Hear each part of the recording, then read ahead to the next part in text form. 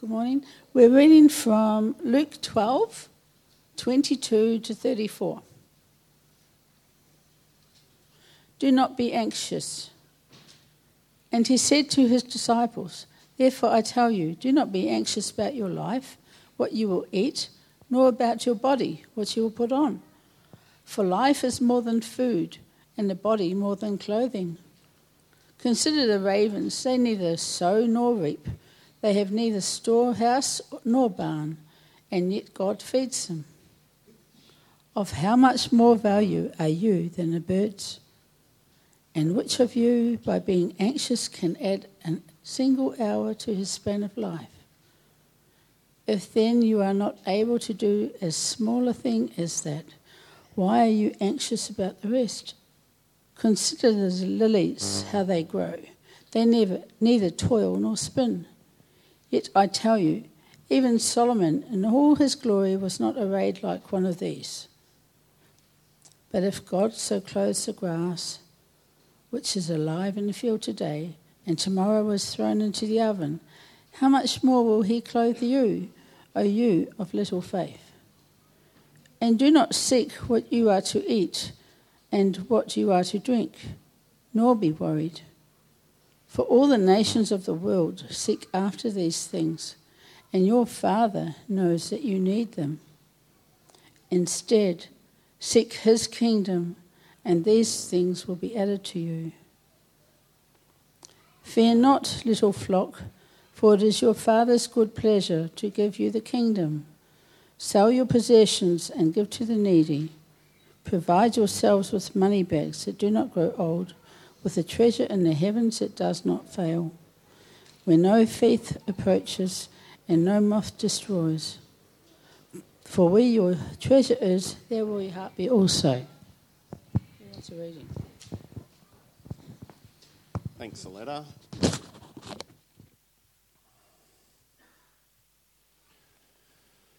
As I said earlier, we're following the Jesus Says theme, and so this morning we're looking at Jesus Says, do not worry, and we're going to wrestle with that a little bit together. Are all the hearts gone? Anyone else want another heart? There's a spare one. Does anyone want one? No one wants one. Don at the back. Oh, right through his legs. There you go.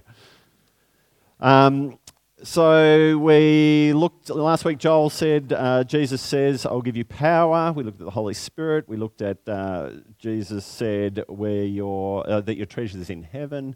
And now, do not worry. Some of the big sayings of Jesus we're looking at. I think next week we might be looking at, let the little children come to me, or things like that. But this morning I want to get us to look at worry. What do we worry about? So I want you to do this. Just talk to the person next to you and think, what do you think are the top 5 things that Australians worry about? What are the top? So you put yourself in that picture as well. Just talk to each other. See if you can come up with what you think what the top 5 things might be that you and Australians worry about.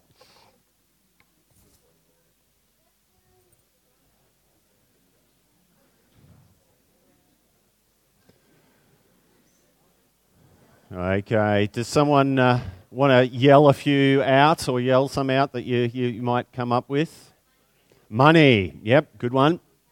Health, yep. Terrorism, yep. Safe, yep. Sorry? Housing, yep, that's a bit on the... Sorry? Oh, your sports club, whether you win, yeah, that's a good one. In our sports crazy... Employment. Oh, you guys are switched on. Look at the top 5. The answers say.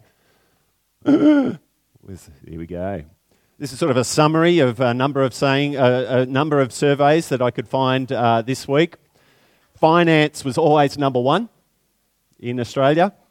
Health was second. Relationships were third. Job fourth, and safety, which I reckon sort of in the current climate might be notching up there a little bit. But it's interesting, isn't it? We worry about what we have the most of. We're the richest country in the world, live in the most livable city in the world, and yet what we most worry about is finances. It's interesting, isn't it? What we make of that. I'll go to the next slide and just have a look. Comes out of a psychology healthcare blog that I was reading, and I just thought this was interesting. What is worry? Just to get us in our heads a little bit, what is actually, because we use this word, and it's one of those words that are actually used widely and in different contexts has sort of different meanings. So worry is a sense of insecurity, unease, or fear over what negative events might happen or may happen, even if as unrealistic as those concerns may be. It's one of the most unpleasant emotions that you can experience as a human being. It is also one of the most common. While everyone has worried at some point, many people suffer from chronic worrying in the form of anxiety. In Australia alone, 2 million people suffer from anxiety in any 1 year. It gives you a bit of a picture, a fear of what might be. If we go to the next slide, I'll just sort of unpack that a little bit as we think about worry. So when we talk about worry, and it sort of came out in that definition a little bit there, there are a couple of things happening. There is worry, which is healthy concern. So that's sort of the stuff where we worry about our kids. We just want them to do well. We worry about just things we want them to go well. So they're probably more like what I'm calling healthy concerns. We actually want to be concerned about our kids, and we want to be concerned about making sure that we've got a job and that we're contributing, and we want to be concerned that our finances in such a way that... So there is actually healthy concern, and often we use worry to describe that. That's okay. That's just... and then there's unhealthy anxiety. That's sort of where worry starts to slip into, I am so worried about my kids now that it consumes me. And actually, I can't sleep at night. I can't do anything out without knowing. And it probably goes into the Greek meaning of the word anxiety. The root of that word is to be torn apart. And so that's where worry starts to tear you apart. You're so worried about your exams that you sort of get stressed out and you can't eat and it actually starts to affect you physically, emotionally and spiritually as well.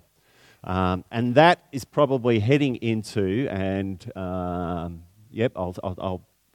preface it here, we'll tackle it a little bit in a minute. That's probably where it heads into sin. If you're a Christian, if you go into unhealthy anxiety, it heads into the word sin. So just hang that. We're going to unpack that a bit later, because that sort of puts you on, that's a little bit interesting. And then there is mental health anxiety, a psychological or physiological condition where it's beyond your control. It's not about, it's unreasoned anxiety and concern that actually is a health condition. And we're seeing more and more of that happen in our country. And that's a little bit different to some of the others. So we're hopefully going to deal with all three of those a little bit as we talk about what Jesus means for us not to worry. His primary focus is on the unhealthy anxiety, which is really, when we're starting to get into this, and when we start to unpack this a bit, it's a little bit about what do you trust? Where do you actually find your trust or your security in it? But it's good to know that there are sort of these different sort of uses of the word worry. On the flip side, I did a bit of office surveying this week when I was asking about this. And Joel was just bringing some interesting side of things from young adults' perspective. And he says it's interesting because in the young adult realms, everything is just chill. We don't worry about anything. We don't stress about anything. Everything is just, we chill out to the point where actually maybe you should have a bit more healthy concern. about things. But it was interesting. But then as we dug into that, we probably felt it's a bit of a persona or a perception that you try and put on, that everything's chill, don't worry about it. But actually deep down you do worry.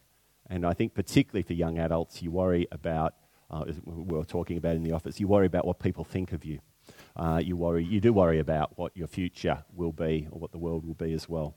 I think the older you get, the more that you realise and you live and you see experience and that you can actually live through things that are quite traumatic, tough, and they actually become part of forming who you are. And so you actually look at the big painful things of life in a different way once you've got a bit more experience under your life or under your belt as well. But even there, in that place, I do think that what often happens with worry and anxiety, no matter what age or where you're at, is that we do tend to bury it, and we do tend to hide it, and we don't tend to admit it to one another or to God, because it somehow has this perception of weakness, that we're not coping, that we don't have what it takes in this world.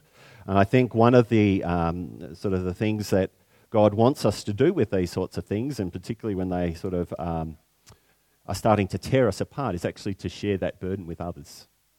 To think about that for you as you sit here. Who is the person you last shared some of your deeper worries or your deeper anxieties with?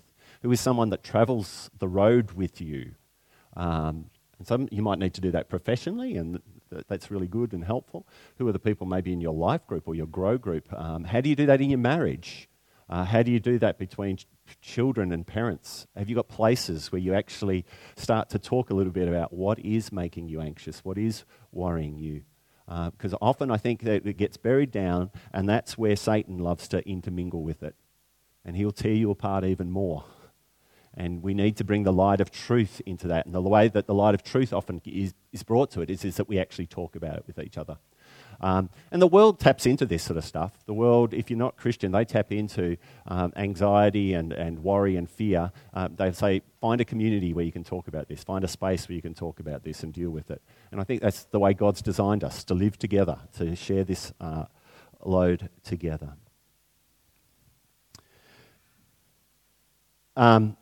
Tim Keller, of course, I couldn't get through a sermon without a quote from him. No, it's not a quote. I put a sermon from him on the discussion page. So there is a One Hope discussion page. If you want to be part of that, just go to our Facebook thing and you can become part of that as well. I put a sermon on there where he talks about peace and joy. And it was really helpful. It's one of the most helpful sermons that I've had or that I've heard from him, and that has been really helpful for me in regard to this area of my life, which is something that I struggle with. It's for me, anxiousness, anxiety, and concern about what people think of me is something that is in my heart. And so that sermon's been really helpful. Have a look at that. He brings up the point in that sermon that he says it's interesting the way the world tends to deal with worry. And he sort of alludes to it in the passage here a little bit, sort of talking about the pagans or the other nations. So the way that the people outside of Christianity, they tend to, if you go to the self-help books around worry and anxiety, they tend to jump to techniques straight away. And so they'll talk about mindfulness is a big thing at the moment. They'll talk about go and find a place on a beach. They'll talk about go on a beach at a quiet place, empty your mind of all your worry, just think about peaceful thoughts, get rid of all that sort of bad thinking, empty your mind of all that bad stuff, and then you'll start to enter into more helpful space. Keller goes and he picks up on Paul, who I think picks up on Jesus, says, and I want you to do the opposite of that. So what I want you to do is I want you to think about the big picture of life. I want you to start in your anxiety, in your worry, I want you to start to think about the big questions. Think more about who you are, where did you come from, what is your purpose in life? And that as Christians, actually, if we understand that there is a God who is in control of all things, and that I am His, And you start to look at that big picture there's a big picture of God who is over control of the world, even though that the world, and the Bible tells us in that big picture that the world is broken and it's a mess. It starts to give you some of that big picture perspective. And we actually need to think more about that. And that's where Paul goes in that famous passage in Philippians chapter 4, where it says, don't be anxious about anything, but by prayer and petition, bring your requests to God with thanksgiving. But that bit after that, then he says, whatever is pure, whatever is right, whatever is noble, whatever is good, think about such things. Paul was the original thinker of the power of positive thinking. And the power of positive thinking, at the end of that, is in Jesus Christ. In Jesus Christ, if you realize who you are in Jesus Christ, then you start to see the big picture. And even though your enemies come against you, and even though there's terrorism in the world, even though you may fail your exams, even though your marriage is not right, there is a bigger picture where God holds you in his hands and offers you a life to the full that you can have in the midst of that, as well as an eternal life. And so that's, I think, for me is really helpful. Let's look at what Jesus says about it. Oh, I did put Mr. Worry up there. I found him this week. There's two passages. We read the Luke 12 one, but there's also referred to in Matthew chapter 6. And in that place, Jesus says, do not worry about your life. And then he says after that, because life is more important than food or clothes. And there's probably two things happening there. There's probably what he's saying, there's little life and there's big life. So the little life stuff, he says, don't worry about what you'll eat and drink and what you'll wear and stuff like that, because the big life actually is more important than that. And the big life there is, it's alluding to eternal life forever with Jesus, but it's also alluding to life now with God. And Jesus says, I came to give you life to the full. And that we can actually enjoy the big life. And the big life means, what's my purpose here? Why do I live here? What's the big picture of understanding that actually there is a God and I'm his child and he's called me to live in this world, even though it's broken and messed up, to bring hope and to bring joy and to bring comfort. And I actually can embrace those things with hope, with love, with a positivity. I think as some of this statement here is, you hear the statement, don't sweat the small stuff, and that's sort of a little bit that. When the small stuff becomes the big stuff, that's when we start to get caught up in the worry and anxiousness stuff that starts to tear us apart. Remember, though, those different definitions. It's still okay to have healthy concern about those things, but when it starts to become something that tears us apart, and that means it feels like we're out of control and that we don't have a way to get through this, that's when it starts to enter into sin. And it's sin, if you're a Christian, this is only if you're a Christian, it's sin because you're not trusting God.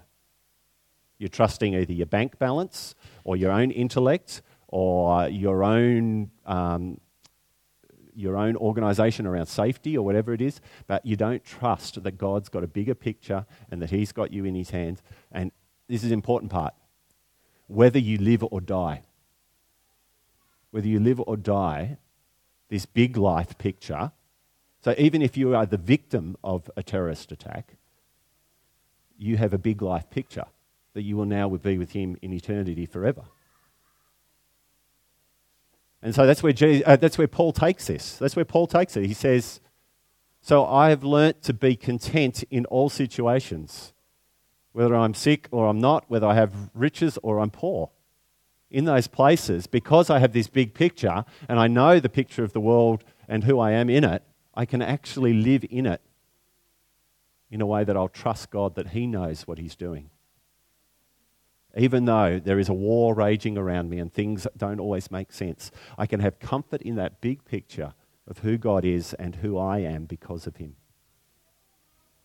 Jesus knows that most people stress about money.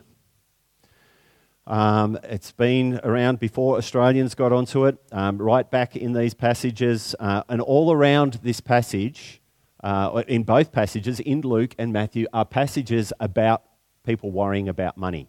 It's the rich young ruler, it's the guy building up storehouses, or at the end of this passage that a letter wrote, it's about where your treasure is, your heart is also. And I think that God knew that finance was at the top of the ladder. And that's why he reminds you again, who is the provider of all things? It's your loving Father. He's the one who provides. So put your trust in him as you live out your life here on this earth. And then and what does he do as we go through this passage? He starts to get you to say, what I want you to do is think about the big picture, not the little picture. And so what's the big picture? The big picture is heaven. So he says, I want you to put your treasure in heaven.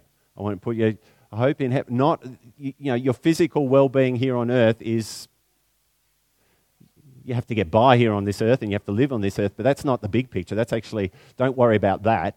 Worry about the heavenly picture. Worry about what God's doing spiritually in your life. Worry about whether your kids are following him, or worry about your retirement and how you're seeking the kingdom and serving God.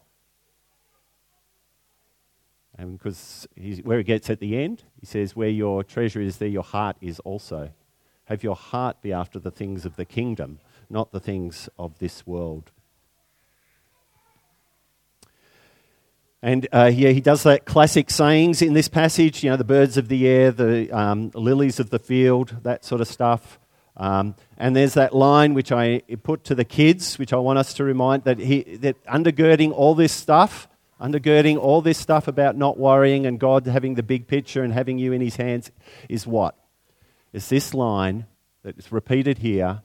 Jesus says often, he says, how much more valuable are you? So you look at the birds, look at the lilies, and then there's this line, how much more, though, are you, my people, more valuable than those? How much more, and then the language then is the Father, how much more is the Father going to love you? How much more is the Father going to love you? He's going to protect you. He's going to provide for you. He's going to watch over everything that happens through you. He's going to be the one who walks you through hardship, suffering, pain. He's going to be the one who provides for you financially. He's going to be the one who watches over your family. And he does that as we seek to work out the everydayness of that. But we have that big picture as we try and work out that everydayness. Because where does he go again with the passage? At the end, who of you by worrying can add a single day to your life? Basically he's saying your life is not in your control. Your life is in a bigger control of God the Father. And just be reminded of that. And I think that comes back to, again, whether you live or die, it's to gain, because it's that big picture. And that in that we have a generous Father who is beyond compare in lavishing his love onto his kids. And this is where this language in this passage as well is the Father is also then seen as the King. So at the end, it's the kingdom. And so what does he say at the end? This Father that loves you and lavishes you, he is the King of all things. And what do kings do? They provide for their people. And then what does it take you down even further? The King then especially provides for the heirs of his throne. And so through Christ, we are his heirs. We are the inheritors of everything that he has. And it begins here on earth, but it goes into eternity, when we will be back in the new heaven and the new earth with everything that we could possibly want, with God, with each other, in perfect peace, perfect love, and there will be no worrying, no anxiety, no stress in that place.